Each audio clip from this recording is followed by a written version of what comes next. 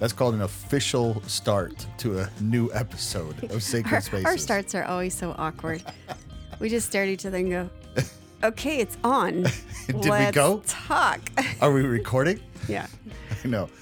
You know, we've talked about that we should record our sound checks, but maybe we really should just kind of let it run. This is as awkward as anything. And then we'll just jump into it in. whenever. And then we're kind of yeah. So, well, it is part of the beauty of podcasting. You know, it's supposed to be like raw, you know, not heavily scripted, not like a TV show or something. But so we had a fun weekend last week with the release of our guests.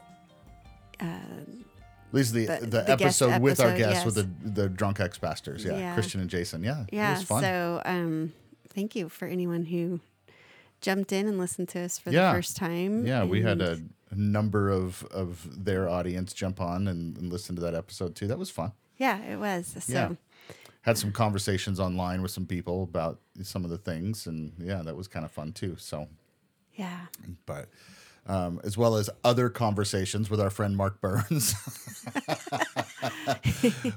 we got into a what would you say he very just sarcastic conversation. Yeah, he does post some stuff that that is, you know, controversial at the least, but it's full of sarcasm, right? Well, I mean, sometimes he just straight up posts some controversial stuff, right. Intentionally, of course, and then other times it's just stuff that's like way out there, ridiculous, but hilarious. Right, but hilarious. And so one of those happened yesterday, and about women not being able to speak. It was like a Bible verse or something. And so we played into the sarcasm. But there was this whole string of like serious conversation about this verse, and I was There's our conversation happening that was all about me being a patriarchal monster, and telling you to filled with sarcasm. go get to work in the kitchen kind of stuff. And then there was like this real conversation. Well, I didn't see that part.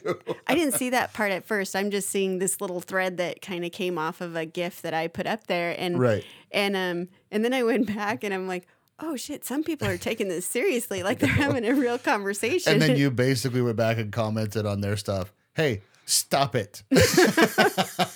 Like I said. This isn't worthy of real conversation, people. Stop it.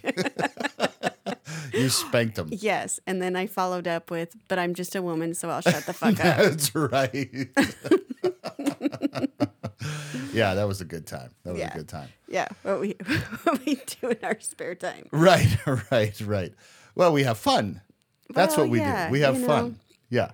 It was a good time. So one of the other things that happened, the drink, is that what you're going to talk about next? Yeah, I'm going there. Oh, good, because I want to taste it. I know.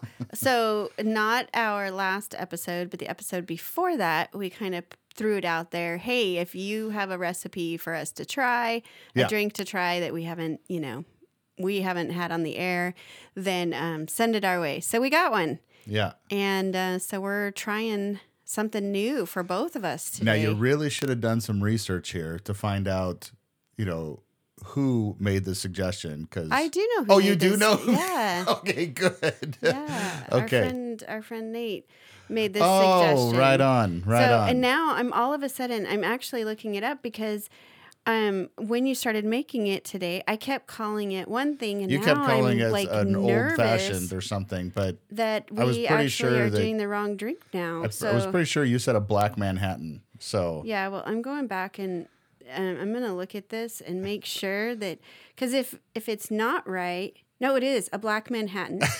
He says, recently toppled old fashioned for my fave. That's why you got it mixed up. That's why I got it mixed up. So I was like, oh, crap, we went through all this because we actually didn't have the right stuff here at the house for it. Well, let's taste it, and then we can talk about that fun event. That adventure? Okay. So this is a beautiful drink, by the way. Yeah, and we're having I think it's gorgeous. A martini glass. It is. So cheers to you. Cheers. There it is. And we're going to taste it for the first time now. That is yum. Wow, that is super yum. Yeah. That is super yum. Oh. It's not like, okay, yesterday I was having an old fashioned. Yeah. with a friend that we had over. Yeah. And she was like, because I still say I make a really good old fashioned. Yeah, but she had an old fashioned a long time ago, and was like, I don't like those. But she ended up trying it, and we might have like convinced her that she doesn't dislike them. But it's an old fashioned is something you just sip slowly. You just kind of sit there with it, and but this one would go down faster than an old fashioned. It's not quite the sipper that an old fashioned is. Well, it's just a little sweeter. I think. So I think I'll have to be careful at the pace I drink this one today.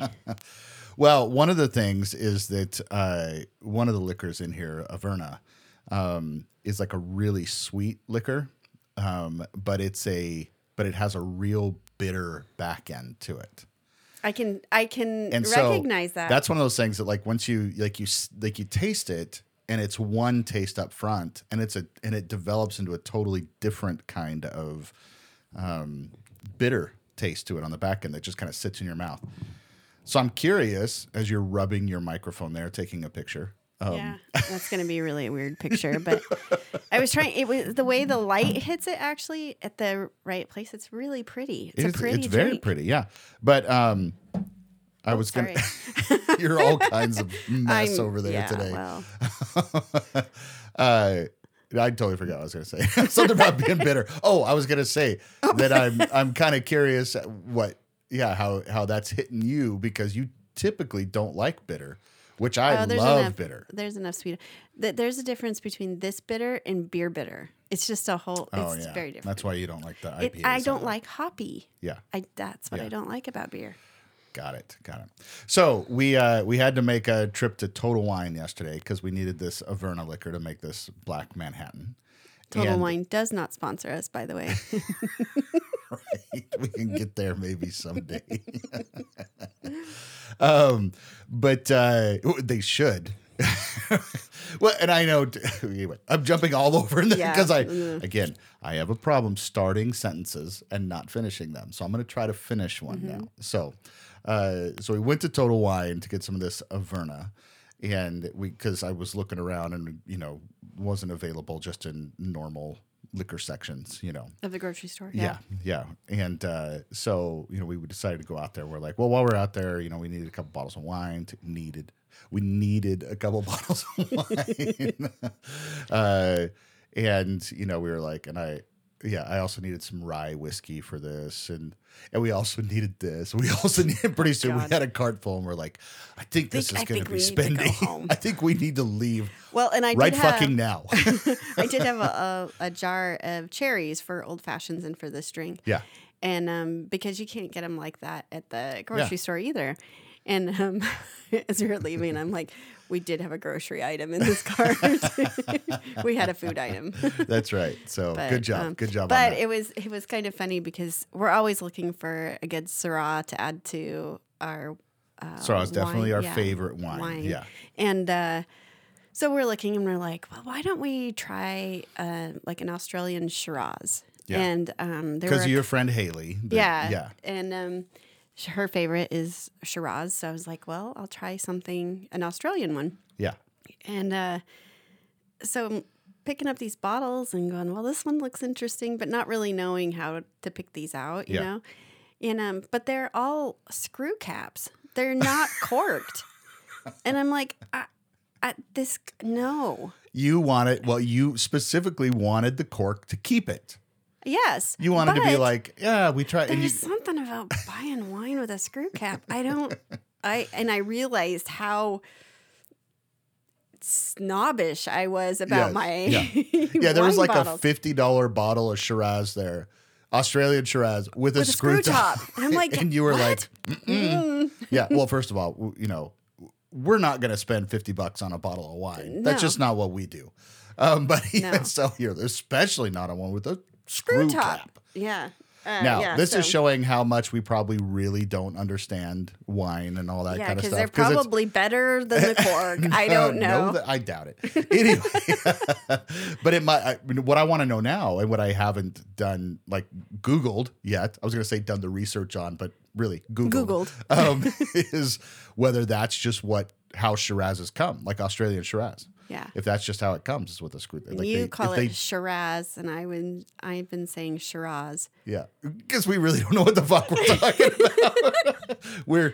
Oh my god, yeah, we're imposter syndrome big time when it comes to wines and liquors. You know, like we like to pretend a good game. We know enough to not know anything. No, that went nowhere. No, we know enough to get in trouble. Like we can start talking and then we're like, oh wait, I don't actually know how to say that. We know enough to make it something more than just getting drunk. Yeah. I like that. I like that there is a little bit of, you know, like we actually try to taste things, and that second sip of that Black Manhattan the bitters hit you a little bit more. The bitters hit me a little more. I like the front end, don't like the back end. Kind of like the mullet. This might be a mullet Manhattan. You can't do this. Is a very sophisticated drink. Yeah, well, some people think mullets are too, and no one does. You are wrong. Wrong. I think the ones who have them think they're okay. No. They're either a joke or, well, we won't have to go into what. So we hunted down a mullet yesterday. We did. We actually pulled over, and you went into a store. I went into a store following a mullet to get a picture of it. I am the mullet hunter. Oh, it was in a ponytail. That's a TV show. What? The Mullet Hunter. Mullet Hunter. No, I think we're gonna put all our mullet tags together into a coffee table book. Yeah. And I think compiled with the Addingtons. Yeah. Yeah. I think the cover should be something very sophisticated and like, I don't know, gold foil printed or something like that. So that when you open it, it's so, you know, you think business in the front, party on the back. Come on, right? Oh, that's right. That's right. So, well, you know, the mullet holds a special place in my heart, you know, because I spent many, many years with one. So, but mine was a pretty classy mullet. You know, it was more of like a rocker mullet rather than a redneck mullet. I've seen the pictures. This is not the case. There's nothing ever classy about a mullet. Never. So I was a nice looking boy with my mullet. I didn't know you then. You've seen those awesome pictures. I've seen the pictures, but I didn't know you then. I might still not know you if I had known you then. Well, it was all the rage in Ontario, Oregon when I was. It was all the rage all over the place. Yes, it was. But in particular, it was there. So yeah, no thanks. Yeah, me and my friend Jerry were rocking those. Yeah, same haircut. So anyway, that was fun. That was a fun little. Nate, I like this Black Manhattan a lot. Yeah, so thanks for that. I'm still a little undecided. I'll see by the time. Maybe I'll drink enough of it that at the end I will enjoy it again. Oh, it might take a couple of them for that to happen. Maybe that's what I'm saying. I don't know. There's some cherries in there. Right. Yeah, I think it's wonderful, and I think it's I'm gonna go here now and pretend like I know more than I do. Okay. So I'm going to say that there's some real complexity to this drink. Yeah, it definitely has layers that are kicking me in the booty on the end. There's me talking about the complexity of this drink, and there's you talking about the drink kicking you in the booty. we're just doing just fine. How it is. You're keeping me grounded. You're keeping me grounded, so I don't get too full of myself. Oh, come on! We don't try a new drink here and just go, "Oh yeah, that was great," and move on. No, we have to talk about it. Well, we are. Yeah. No, I think this is going exactly as it should go. So, I don't like that bitter on that. It's just sticking with me. You don't have to drink it. So. Oh, I will drink it. Anyway, so the score, Nate, is 1-0 on the Black Manhattan. So, which, ain't bad in these parts. So, because I tend to like a lot of things, and you're a little pickier on certain things. So, yeah, we just we tossed around the idea of calling this podcast Bitter and Sour because I liked the sours, you like the bitters. Right. But not because I'm bitter and you're sour. Well, we wondered if the connotation would be that. So yeah, right. Yeah, so we get to do something fun for a little while. Your mom's coming back to visit. She's been a guest on Sacred Spaces, even though only from the corner, and told, please do not ask me questions. I don't want to answer them. Yeah. Anyway, she's coming back to town, so we're looking forward to seeing her. Yeah. She'll be here tonight. And we're going to go spend some time in the R-Pod in our driveway. Our to guest accommodate house her. is going to become our house for a while we have company. Which I'm super excited about. We get to camp out in our own driveway. And since our daughters don't listen to this podcast, I can say that we are stashing goodies in the R-Pod that they are not going to have access to. That's right. Yeah, we're doing it right. Yep. It's going to be like our like a little playhouse for us. Except one with a bar and with a coffee and ding dongs. Right. Did you say coffee? Yeah, we're gonna have coffee out there, right? Or I guess it's easier to come in the house and grab coffee. Oh, I don't know. Do we? I mean, that'd be interesting. No, let's not. I mean, no, it takes up too much room to have it out there, and then you have to run the generator. No, because we're plugged in. Yeah. No, I mean, I got to come in the house to get ready for work anyway. Yes, we do. Yeah. Yeah. Anyway, it'll be fun. So I'm looking forward to that. And just kind of hanging out and kind of little. Not that we'll spend a ton of time in there because your mom's here. We'll want to see her. Yeah. So, but no, we can just pretend we're camping. That's right. Since our camping plans keep getting pushed out for reasons that are unavoidable. So, but we'll get that. We'll get that schedule nailed down. So, but and it is finally starting to warm up. It's supposed to be like 70 degrees here today, so that's super awesome. I know. We sat out on the back porch yesterday, had drinks out on the porch, and I was like, wait a minute. I feel heat. Right. This is a very new experience. Yeah. So it felt good, really good. Yeah. So.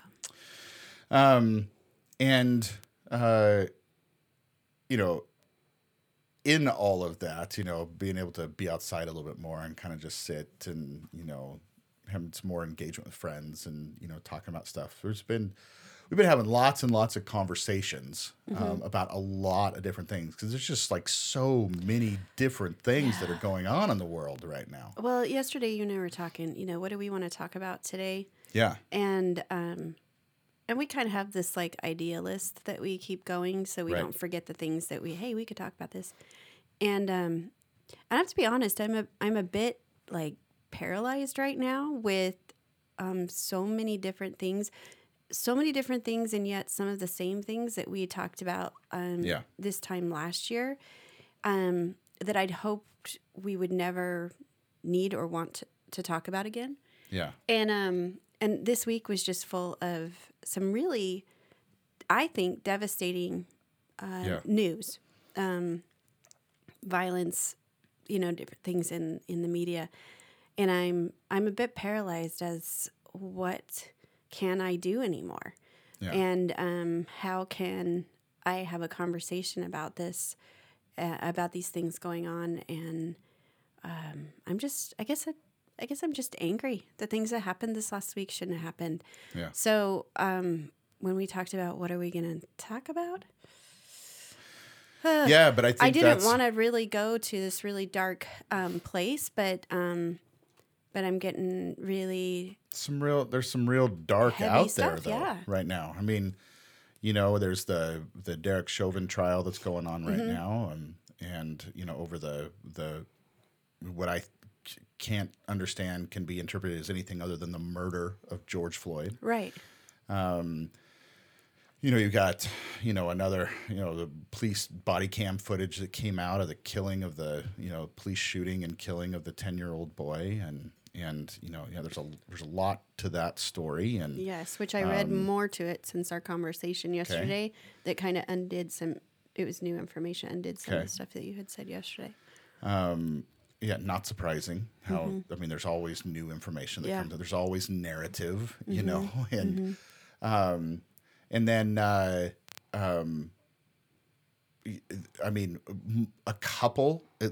least a couple, 2 or maybe 3 different mass shootings that happened, last week. One of them was at the FedEx facility, and guy just walked in and started shooting the place up and then shot himself. I think like 10 people died, which made it the deadliest mass shooting of the year. In March. No, we're April now. Yeah, and then again they showed, the statistics of how many mass shootings there's been this year. They consider a mass shooting, I can't remember exactly what it was, but over a couple of, a certain number of people that are shot, not including the actual killer who's there. And it's just, it's so crazy to me that we keep having the same conversations over and over about this stuff. Right. And I think about, I was just thinking about this morning, actually. There's this Australian comedian, and I totally think about him, and I totally just blanked on him right now. I'll remember him again in a second. But he did this whole thing on Americans and gun rights. And so you remember me showing you that on a road trip we were doing one time? Yeah. He's the way that he put, of course, he's a comedian, which I think comedians are powerful communicators. I think they're incredibly smart. Yeah. Humans. I think this was actually, it was very funny, very disturbing, very uncomfortable, and I think very poignant too. Basically talking about how, in New Zealand, they had, a mass shooting there. And so, somebody in the government got up and they're like, hey, there was mass shooting that happened. We don't want that to happen again. So we're going to take away these, fully automatic rifles and say that those aren't legal anymore, because we don't want this to happen anymore. And his whole shtick on this was everybody in New Zealand was like, sounds good to me. Yeah, we don't want mass shootings either. And so they don't have mass shootings there anymore. In America, you have multiple mass shootings, and somebody stands up and says, maybe we should take a little bit more consideration of who actually can buy these guns. And Americans jump up and down all over the place. Fuck you, you're not taking our guns. It's like, no, I'm going to go and buy more guns. Yeah. And Let's it's like, there is this disconnect between, I don't know how else to say it other than just like put my finger right on it. A disconnect with reality itself, where this narrative that keeps getting, put out there within, particularly the right-wing conservatives, that you have to protect your rights or else someone will come and steal your rights. There is an enemy who wants to take your rights from you. And what rights are they particularly interested in? Well, they want to take your right to own a gun. And if they take your guns, you won't be able to protect yourself. And everybody goes, yeah, we have to protect our right to to keep our guns then so that we can protect ourselves. And then you look at all that and you play it out and you say, okay, well, time out for a second. Who are you looking to protect yourself from? Well, we're looking to protect ourselves from the government. If the government tries to act against us, that we can protect ourselves from that. The right to militia as well as the right to guns. Yeah, and it's like, okay, well, what threat is there from the government then? Well, it's a threat that could come, Okay, well, who else is there? Well, there's, anybody breaks into my home or tries to, steal my property. I can protect myself against them. Okay, well, give me some kind of idea of how often that happens where somebody actually has to protect their property with a gun, right? And tell me why you need a fully automatic rifle to do that as opposed to a shotgun or something, right? So, and the pushback on that, then all of a sudden the story changes. Well, not the story changes, but the conversation changes to, you're with them. You want to take our guns away from us too. And you're like, no, I'm just asking some questions.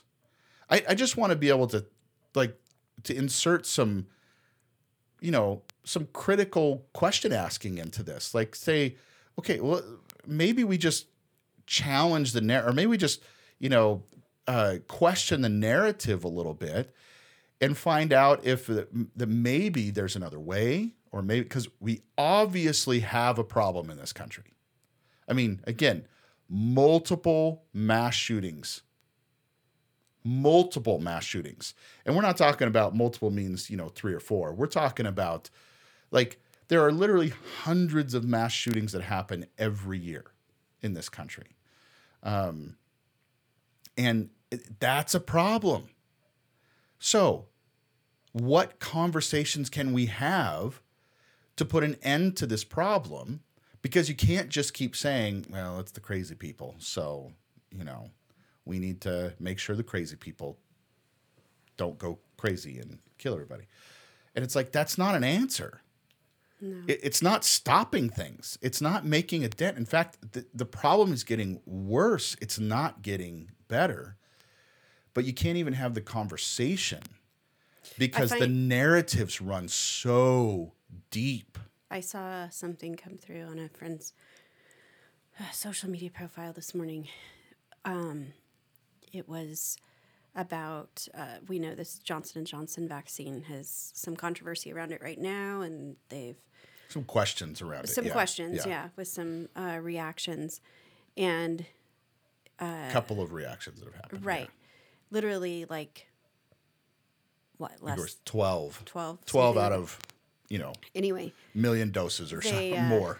Yeah. This picture was a picture of a graph or of the United States with all of these cities pointed out of shootings, mass police shootings, different things that were listed out there. Yeah. And it just said, and this was just for 2021, and it said, and you're scared of Johnson & Johnson.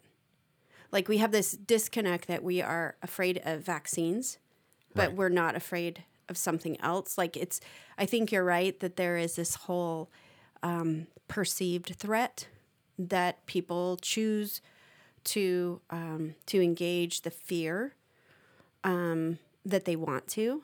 And I think sometimes that serves them to their personal rights. So I'm afraid of the vaccine because... I'm against the vaccine because I'm afraid of this. I'm against gun bans because I'm afraid of this. And ultimately, I think we have to go back and figure out what that fear is actually based in and what it's about. Part of the rethinking how you've been thinking about this. Am I holding on to a perceived right or even a perceived fear? Because it's what I know, rather than because I've actually done the work to think it out. We were having a conversation yesterday because both of us were raised in homes that had guns. Our families went hunting.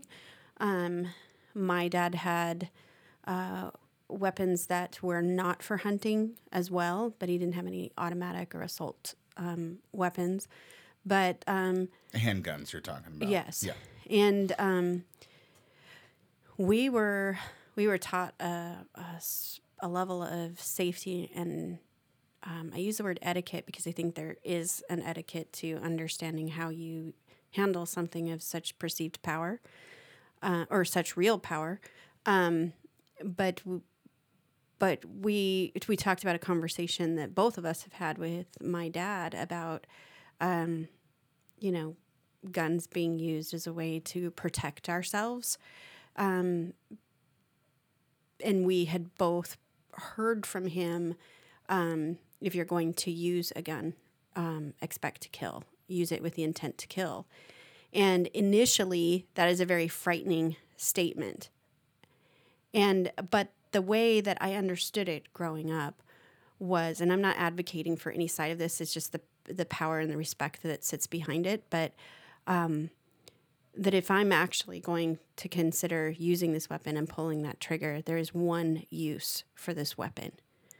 And you should think hard about if you are ready to take a life. Right. If you're ready to live with taking the life of someone else. And that brought, for me, a tremendous amount of respect for the power that I held in my hand when we would go out target shooting or whatever, that this is not something that I take lightly, but that if I am going to use this in something other than shooting, Coke cans, then I am using it with the intent to kill someone, and I have to wrestle with that. Right. And I think that I ultimately stepped back from that in life, knowing how to use weapons with killing power, and choosing not to.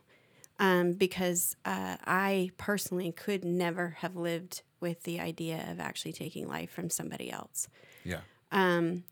There's a lot, I think that when we are raised or with the thinking, a worldview that not just raised, it doesn't always come from somebody else. Sometimes it's our own perceived thing. But when we come to this conclusion that there is only one way out of defending your personal property and defending yourself, and that is with the use of a weapon, then we have a very limited imagination as to what it is that's available to us to problem solve. I lived in a really, really bad neighborhood growing up. And the threat, we had bullet holes in our house because our house had been shot at while we lived there. So there was a true perceived threat that we could be in danger from gun violence. And yet, in that, there was this real understanding that I don't want to ever get to that position where I'm going to take another life. Why don't we move? There were these other options on the table. For my dad, he chose to stay put. He chose to stay in that home. And as a family, we wanted to leave. We didn't want to live there anymore. Yeah. So there's a choice in how we choose to move forward in our problem-solving options. For him, maybe the ultimate option was to his guns protected him. For me, there was another option. It was not living in that house. Right. It was choosing to live somewhere else, changing the surrounding. I don't know. I sometimes I wonder if we just get so paralyzed with the fear of one big thing that we don't look at what the options actually are. I know I'm getting off on kind of these tangents. I don't know that it's a tangent. I think it's all part of the narrative that there are real and perceived threats that exist out there. I think the reality that we see statistically is that the perceived threats are vast outweigh the real, actual threats. Mm-hmm. Living in the neighborhood that you did, There, bullet holes in your house was pretty dang close to the action, right? Mm-hmm. Right. And yet, you would still have friends come hang out all the time. Well, You did. Yeah, you talked about people coming and yeah, hanging out at your house did, and that kind of stuff. Yeah, I'm there not was some saying that there wasn't. limitations there. I'm Yeah. trying to make a point Okay. with all this, Okay. okay? But they still did. I mean, Yeah. you've got photos of your friends Yeah. hanging out at your house, and Yeah. I used to come hang out at your house all the time when we were dating. There was a little bit more of a draw for me, maybe. I don't know. But, I remember one time when I felt very threatened, where we all felt very threatened by a group of people who pulled up in front of your house. Again, and yeah. And were, I think, intent on, not intent.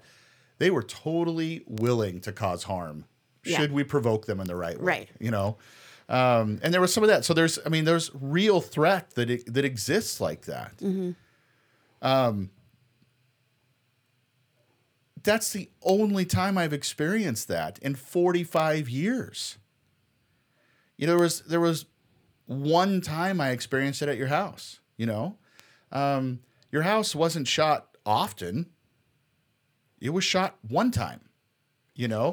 I'm not saying that that's not bad enough in and of itself, but I'm just saying again that there's this. What happens is you experience a threat like that, or you hear of a threat like that, and the perceived threat magnifies times 1,000. Mm-hmm. I have no research for that. I just pulled that number out of my ass. Mm-hmm. The point is, and I think that I hope you can understand. I think other people will understand, is that narratives get built on perceived threats. Sometimes manufactured threats, which is a whole different kind of thing that we could talk about too, far more than narratives get built around actual threats. Now, there are places in the country where threats are far more actual than there are in other places. That's part of it for me. When I say that's the only time I've experienced that in 45 years, well, it's partly because of, where I grew up and the kind of small towns and that sort of thing that I grew up in. It was in the big city of Phoenix that I experienced the threat that one time. You experienced, threat a few more times. I'm having a reaction because you're seeing it visually, but I'm having a reaction because the threat was often. The threat was weekly in my neighborhood. And when we first lived there, I think I was second grade, and things were fairly safe. As I got close to junior high and high school, we became a boundary between two rival gangs. Our street did, and we had drug raids on our street. We had violence on a regular basis on our street. We had police helicopters searching our neighborhood weekly. It was pretty much a Friday, Saturday thing that the helicopters were over the top of our house looking for people in our backyard. Like this was normal life for me. And yes, we had people, friends that would come over, but we did get to a point by the time we were in high school, as things started to escalate in the neighborhood, where my friends in youth group did not want to hang out at our house anymore. And it did stop. We had a few people who had been part of our social circle as a family that continued to come, but we really didn't have, over time, we didn't really have people that would come over anymore, at least after dark. And it got to a point where, as normal as it became for us living in that neighborhood, it also became normal for me to make sure my eyes were on the ground when I walked past people. constantly surveying every area that I was in. Like there was this thing that happens to you when you live in threat all the time. We had lived there so long that we didn't even know it, but some of the neighbors who were in these gangs were protecting those of us who had lived there all along, people we had grown up in grade school with. So there was this weird thing happening around us that sometimes we were aware of and sometimes we weren't. But I guess my point in that, living under that kind of threat as a way of life, I knew where all the guns were in our house, and I still never used them. No one in my family used them against another human being. And we lived in that on a regular basis. I think there's options. I'm not somebody who just has this TV perceptive of what it's like to live in gang communities. I lived in the gang community, and there were other options. There were ways out. We weren't actually in a gang. We were, like I said, we were in the in between. So maybe that's the fortunate part for us. But I did know that when we heard something or something was going on in our neighborhood, I knew exactly where every handgun was, that if I needed it, it was there. But I also knew what price that came with. I knew what was on the other side of pulling that trigger. And that was not something I wanted to live with. I came to a point in my life where it was a personal crossroad. And I know not everybody can do this, but for me, the crossroad was, am I willing to die because I don't have a handgun to protect myself? Or am I willing to live having taken someone else's life? I couldn't live knowing I took someone else's life, even if they were a really, really, really, really bad person. I knew me personally could not live with that. So there wasn't any point for me to have a handgun as my backup plan to protecting my possessions or myself. That's a personal choice. Not everybody's going to agree with me. I understand that. But the trade-off is that although I know I have a right to this in living in America, I respect the right enough that I don't want to be part of bringing more violence. I don't want violence to be the solution to solving problems. And I could go on a much bigger conversation with that when we talk about war and like the whole global setting of violence. And I know that gets really touchy when we start talking about our military and our troops and what we believe about, being American and sending people to defend our country. I mean, you have to take a really hard look at what is it that I am defending? What is the threat that I'm afraid of? What is that worst case scenario that I am trying to avoid? And is this the option to do that? And if it's the only option, I guess for me, I'll die trying something else. I just can't live with it. Okay, so, I mean, what do you say about gun control in general then? Because most people out there that are fighting for their right to have their gun don't share your same sentiment. No, I know they don't. A lot of them are related to me. So I totally do understand the conversation. Call me a pacifist. Violence is not something that I am going to use to solve a situation. I just can't. I believe in human value too much to use that as the solution to the problem. And if it's my life that's at risk because I choose not to walk down the road of violence, then that's what it is. I'm okay with that. Now, understanding that we have this right to guns, I just keep coming back to the question, what do you intend to use it for? You know, do you think your life is of more value than the person you're pointing the gun at? Because if you do, then that's a whole nother issue that has nothing to do with guns. You own a gun to kill something. I feel like did not intend to talk about this today. I think it's a good conversation. It's a conversation that we obviously haven't had before like this. I'm wanting this to be a conversation about the issue of what people out there are doing with their guns, and should access to that be changed in the country, right? And then speaking to those who think that they should have the right to own whatever guns they want to, and saying we should have conversations that take into consideration, some, critical questioning and pushing back towards some of the reasons why you fight so hard to hold on to this right. I think you went into a very personal anecdote. I understand that. Of the kind of world that you lived in, and then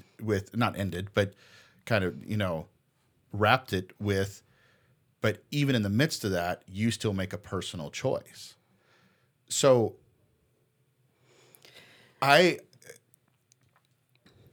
again, maybe I should drop the conversation that I wanted to have about this being, taking away from the personal aspect and putting it more on the national aspect of things.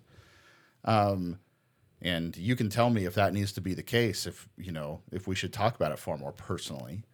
But I'm just saying that I don't. How does the anecdote that you shared? Because it sounds like you're making a point. I know you're not, but it sounds like you're making a point for why people should have guns to protect themselves. And just because. What?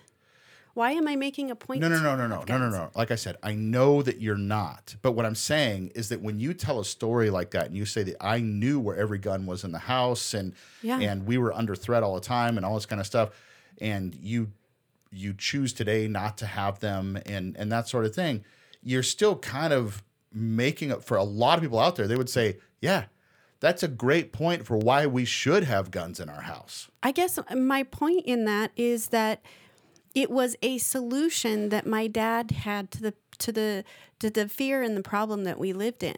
That was his solution. We were asking for the other solution. Let's move.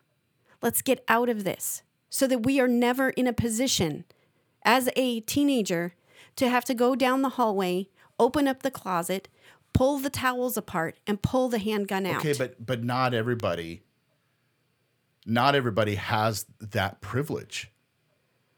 Not everybody has. That. I understand that. So because you and I have talked about this a lot, where, you felt like you guys should have left.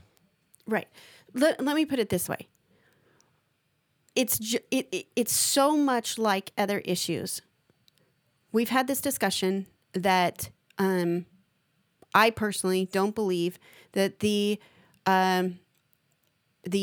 issue, quote unquote, of abortion, whichever side you're on that, is resolved in legislation. Because abortion, the issue of abortion is the fruit that hangs off the tree. Gun rights is the fruit that hangs off the tree. The problem... It's not the root. It's not the root. There's a different root. There's a different root. And so if we keep looking at things as legislated rather than core issues within our culture, and we have a really bad core issue of my right, of mine, that I am of more value than the person standing next to me. That is the root cause. Or that my stuff is of more value than the person next to me. Because if I'm of more value than my stuff is of more value than a person's life, right? So it comes back to that I see my personal being as having more value than another human being's value. If I saw them as having equal value to me, despite what behavior that they are showing, we're just talking about they're breathing, I'm breathing, we're both alive. If someone dies here, a life no longer exists. That's equal value. But we don't live that way. We're seeing it in these cop shootings. We're seeing it in mass shootings. We're seeing it in decisions about everything in this COVID pandemic. This is a systemic problem that moves through every big issue that we have going on politically. We're not going to solve these issues in legislation because we have a deep disrespect issue. I'm not saying they can't be solved. I should undo that. I'm not going to say they can't be solved in legislation, but all you're going to be doing is putting rules out there. We're not actually dealing with this cultural issue of disrespect for human life. And okay, but where do you even begin that? Where do you even begin? Like, I mean, at some point in time, it's like, you know, and again, Jesus. Well, okay, there. I'm going to sound like I'm siding with the conservatives on abortion rights issues, you know, stepping into that. I'm really not. But at some point in time, I mean, there does have to be, you know, laws in place to guide the public into acceptable and unacceptable kinds of behaviors. And so I don't think it's laws. I think it's new systems. Can I finish what I'm saying though? That when we talk about the laws that are around gun rights right now, the laws that allow people to own basically whatever fucking kind of guns they want to. Right. I think there is something there to say, you know what? We're going to scale this back. Yeah. I don't disagree with you on that. The Constitution, you know, the rights that were given to us to bear arms in the Constitution and well-regulated militias, those are bullshit today because, again, they were dealing with muskets for fuck's sake. I mean, it's like they weren't dealing with, you know, multi-round clips and automatic or even semi-automatic rifles. And to, you know, the right to establish a well-armed militia or to form a well-armed militia, again, for fuck's sake, do you think if the government did decide to rise up against the people, that we'd be able to compete with drones and, you know, laser-guided missiles? And, you know, I mean, it's like with our closets full of AK-47s. I mean, it's just like the whole thing is so fucking ridiculous to me. It is so ludicrous. And I'm not disagreeing that I mean, if my personal belief right here is that that an automatic weapon like an AR-15, there's no human reason why we need one of those. We are talking about catastrophic life loss with a weapon like that. And the fact that anyone should have that, I don't know. I just need really good rationale why you need that. Like, defend that. I'm not saying that there shouldn't be limits, because I actually do believe that there should be limits, legislated limits. But I also think that we keep asking these questions. Why mass shootings? Why cop killings or cops who kill? I want to make sure I wasn't saying it the other way. Why do we have these things that are continually going on? You're speaking to a much larger issue. I'm speaking to a much larger issue. And that is that our police officers are now militarily policing rather than being peace officers. So if we aren't bringing in the mental health workers and the other systems that support the needs of the community in a more appropriate way, and we're sending people out who have limited training that involves violence, not de-escalation, and we're putting that in there, then we incite an arena of fear. So you talk in business, and you talk about this with me all the time to try to get my headspace into a space that I can actually, a realm that I can actually affect. And this is from your friend Carly, who shared this idea with you. But you've got, the wedding cake idea out here, that you want the beautiful, gorgeous wedding cake. And that's really what you want to, build product, a business to be this. But you got to start out making cake pops, Right, right. And so I would bring that same kind of thinking to this. So you got to start with something more tangible that's more mass market, and grow into the larger, grander kind of scale. What's your cake pop idea then for around this issue? And let's just say it's just this issue. Let's just say it's this issue of guns taking lives, whether it's in a mass shooting context or whether it's in a police shooting context or what. I mean, guns that end life. What's your cake pop then? Or do you have any sense of hopelessness and like you don't know what to do with it? You don't know where to begin. I think there's a little bit of both. That's why I said I was a little overwhelmed this week by hearing all this. I'm just like, we're having these conversations. Why aren't we seeing something change?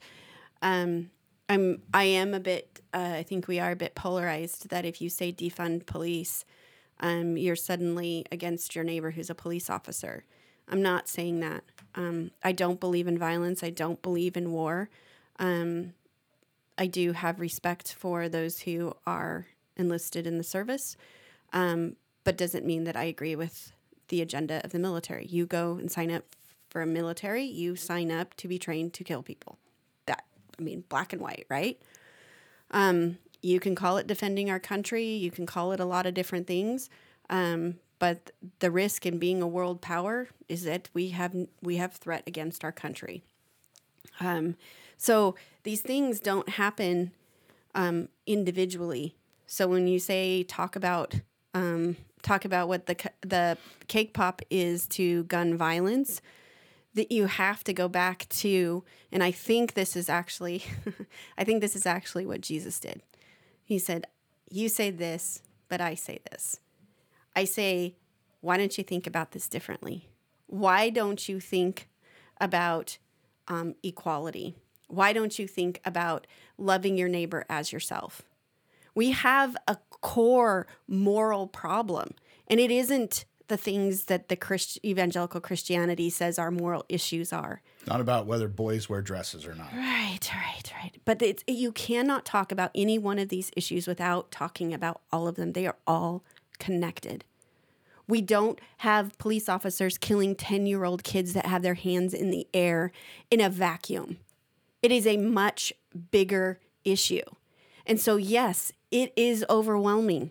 For me, the cake pop is that I'm not going to stop talking about this. The cake pop is that I'm going to work my ass off to love my neighbor as myself, to value human life, to hear stories of other people who live a life different than mine, that see the world very differently than me. Even if I initially think that I'm absolutely going to disagree with them, I really want to know how they got there. I really want to understand the thinking behind how you got to being okay with this belief. Not so that I can convince you otherwise, but so that I can understand you. Because if I just make some rash judgment about you, whether it's by color of skin, sexual orientation, guns in your homes or not, mask or not, mask holes with your nose out and pulling your mask down to talk to somebody, like what the fuck is that? Like we have such a deep, deep issue of disrespect to another human life. You and I were in getting a burrito yesterday for lunch, and we were standing in this line. It was all controlled social distance. Immediately, my mind went when you said that. Yeah, and there were all these women in there. I'm sure they were all in athletic clothes. I think they came out of that Pure Barre place or whatever. That's a total judgment right there. I know that. If Pure Barre wants to sponsor us, we do not believe they came out of Pure Barre. Shut the fuck up. Anyway, it was just like they were part of the reason I bring that up is they were probably in the studio with their masks off doing this workout, and there's this disconnect coming into a new environment where now we have to wear them again, right? But so that's my give to them. Yes, I understand. But we're standing behind this plexiglass that has food on the other side and people trying to ask for our orders and what we want. And every time they talked, they pulled their fucking mask down to talk. And I'm like, you keep it up when your mouth is shut and you pull it down when your mouth is open. We are so disconnected from valuing other people equally to ourselves. Right. So that to me is the root issue. That is the cake pop, but it's also the wedding cake. This is where that analogy doesn't quite work because the very small thing of saying I'm going to respect my neighbor, I'm going to love them is the solution to the whole fucking thing. Solution to the whole thing. It is the wedding cake. So I don't know other than we have to keep having these conversations. We have to keep facing it. We have to keep seeing it in our own lives, seeing where we made the wrong decision, see where we made the right decision and keep doing that right decision. Like it's a personal responsibility, but we have to do it on a collective level or people will keep dying of COVID or of gun violence. So it's same difference. Is it enough to say that I need to, the solution is for me to start being more respectful of others? Is that enough? I think, like you and I have experienced in this last year, and when we set out to say, I want to love my neighbor as myself, that I want to respect human life of any kind, we think it's this little tiny thing, and it ends up growing and growing because we see more. You can't unsee what you've seen, so you start to see more, and you see more, and you see more. God, that whole thing about the mustard seed is just suddenly coming to my brain, like this understanding that has how small and how seemingly insignificant this little piece is, and yet it changes the whole thing. I think that we have to commit personally to ourselves to keep rethinking, to keep evaluating our worldview, or we will just walk down the next road and we will wonder, just like we are right now, how the hell did we get here? It's at the very least the starting point for everyone. At the very least. It's at the very least, but it's also the solution. Those two, the husband and wife in that house, that I'm really bad with names, but it was back, I think it was in the spring last year, and they didn't want people walking the street past their house. There was a Black Lives Matter, I think. I think protest. I know what you're talking about. It was a little bit more complicated than that. I understand they actually broke down a gate to get into their gated community and that sort of thing. Yeah, but I'm just saying, why is it that our first reaction is to pull our guns out and stand in the yard and wave them rather than walk out to the people and say, why are you here? What am I not hearing from you? Yeah. What do you need me to know to make this difference so that you don't feel like you have to break down that gate and walk through these streets? Right. Why aren't we doing that? I mean, there are people who are doing that. I get that. But I'm afraid that the voices that are paying the price for this, those who are dying at the hands of cops, those who are dying at the hands of mass shootings, those who are dying at the hands of racism, how many more voices is it going to take? Yeah. For us to say, God, the least I could do is rethink my worldview a little bit, is to say, am I actually loving my neighbor? So if I'm going to buy an AR-15, is that loving my neighbor? Is that actually creating equality between me and you? So I don't know. Nobody's going to listen to us again after this. I disagree. I think this was a really good. This is a really good conversation for me. I mean, that's what we set out to do in this. I heard something from you that I haven't heard before, and it was good for me to hear that. What did you hear? For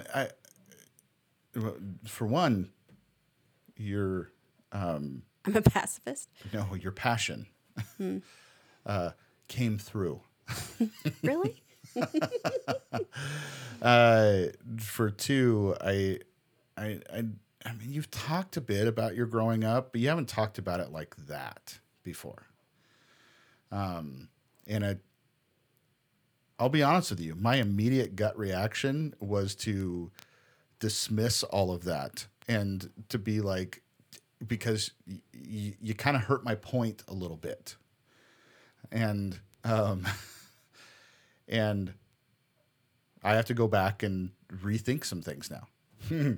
Imagine. I'm not saying I don't need to rethink things, but No.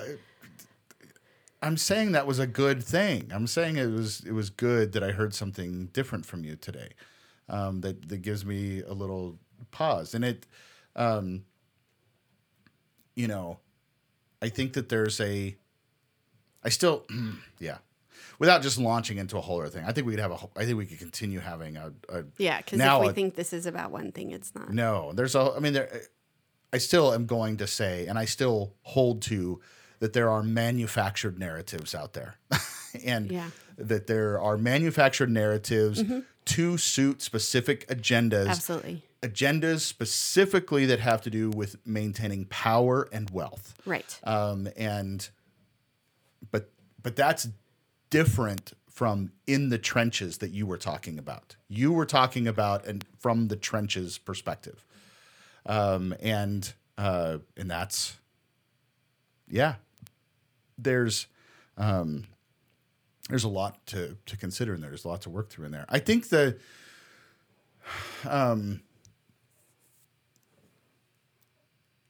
what might shine in this whole conversation is that point that you made, that it has to begin with you, and it has to begin with me.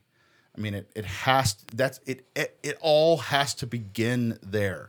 And I think that's where it gets a bit overwhelming for me, is that if I'm just really honest, I don't fucking trust the average American to make the decisions that they should make to love their neighbor more than they love themselves, as they love themselves, rather than, I said that all wrong.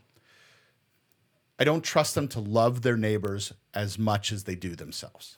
No, I trust that really they will, the America is kind of built on a foundational principle of don't tread on me. Built on power. Yeah. Don't touch my stuff, motherfucker. And by my stuff, I mean the stuff I took from you, even. I mean, it covers everything, right? Right. And so I think I have a lot of inner turmoil over all of that. But I know, when I say I know, I'm saying it from the sense of like, I have a knowing within myself. There's this resonating within myself that you are absolutely correct. And I've said the same thing before too, that it has to begin with me. If I want to see the world change, then I have to be a different kind of person in the world. I just think that there's this whole other conversation, and honestly, I don't want to get into it right now, that has to do with, but then what? It starts with me, but if I go live in a, cabin in the woods with no electricity and internet and nobody around, and love my neighbor as myself, I mean, so fucking what? Right. It doesn't have any impact. So there's another level to all this, and I think that's what my mind goes to all the time. Yeah. My mind is always on how do we affect change? Right. How do we bring about different kinds of thinking and help people to start to love their neighbors as they love themselves, as much as they love themselves. Right. not less than. I think I think the hope that can be found in the overwhelming "how do we get there" question is it that there are some really great people and movements that are happening, that are loving their neighbor as themselves, and even loving them for those who can't love their neighbors or won't love their neighbors as themselves. That they're doing the extra work above and beyond to say, I am the noisy gong in the room, and I am going to keep being loud until this changes.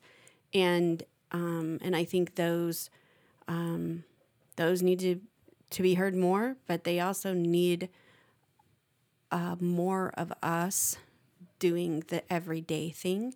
Right. We can change culture by being a different culture. Right. We see it happen every time. A new generation of people come in. We give them labels.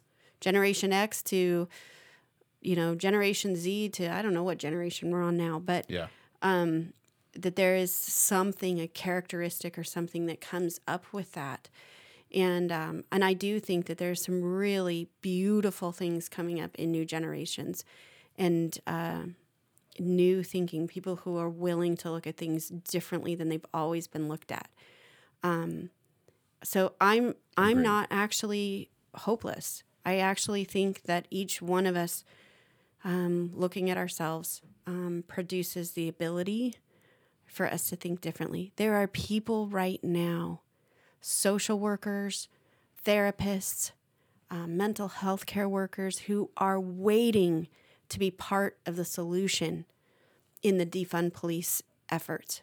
They're waiting because they know they are the right people to be handling this. Right. So it's there. So we're just going to have to do the hard work to put it in motion. Well, I think this is very much a. I mean, we didn't put a pin in anything and say that one's done. I'm gonna get messages about this one. Fuck that. We're having a conversation about. And we began a conversation today. God knows we're going to have a lot more fucking conversation about this. This is a massive issue. My God, it's a massive fucking issue. But I enjoy the conversation we had today. I enjoy it because I think it was productive. I think it was, again, you challenged me on some things. And it's not and it wasn't challenging me to to go back on my position. It was challenging me to say, make sure I don't get so set on another position that I forget the nuances that exist in everything, because then you don't have a voice for anybody. Even if you're technically right, you could be out there spouting off stuff that doesn't take into consideration the nuance, and then anybody that's on the other side of the issue is not going to listen to you for 2 seconds. And I there's a whole thing in there too with the nuances and considering those things and considering how other people arrived at the positions they did, whether it's a faulty system or whether it's a real system or whether it's a personal story or whether it's fear or whether it's just whatever else it might be.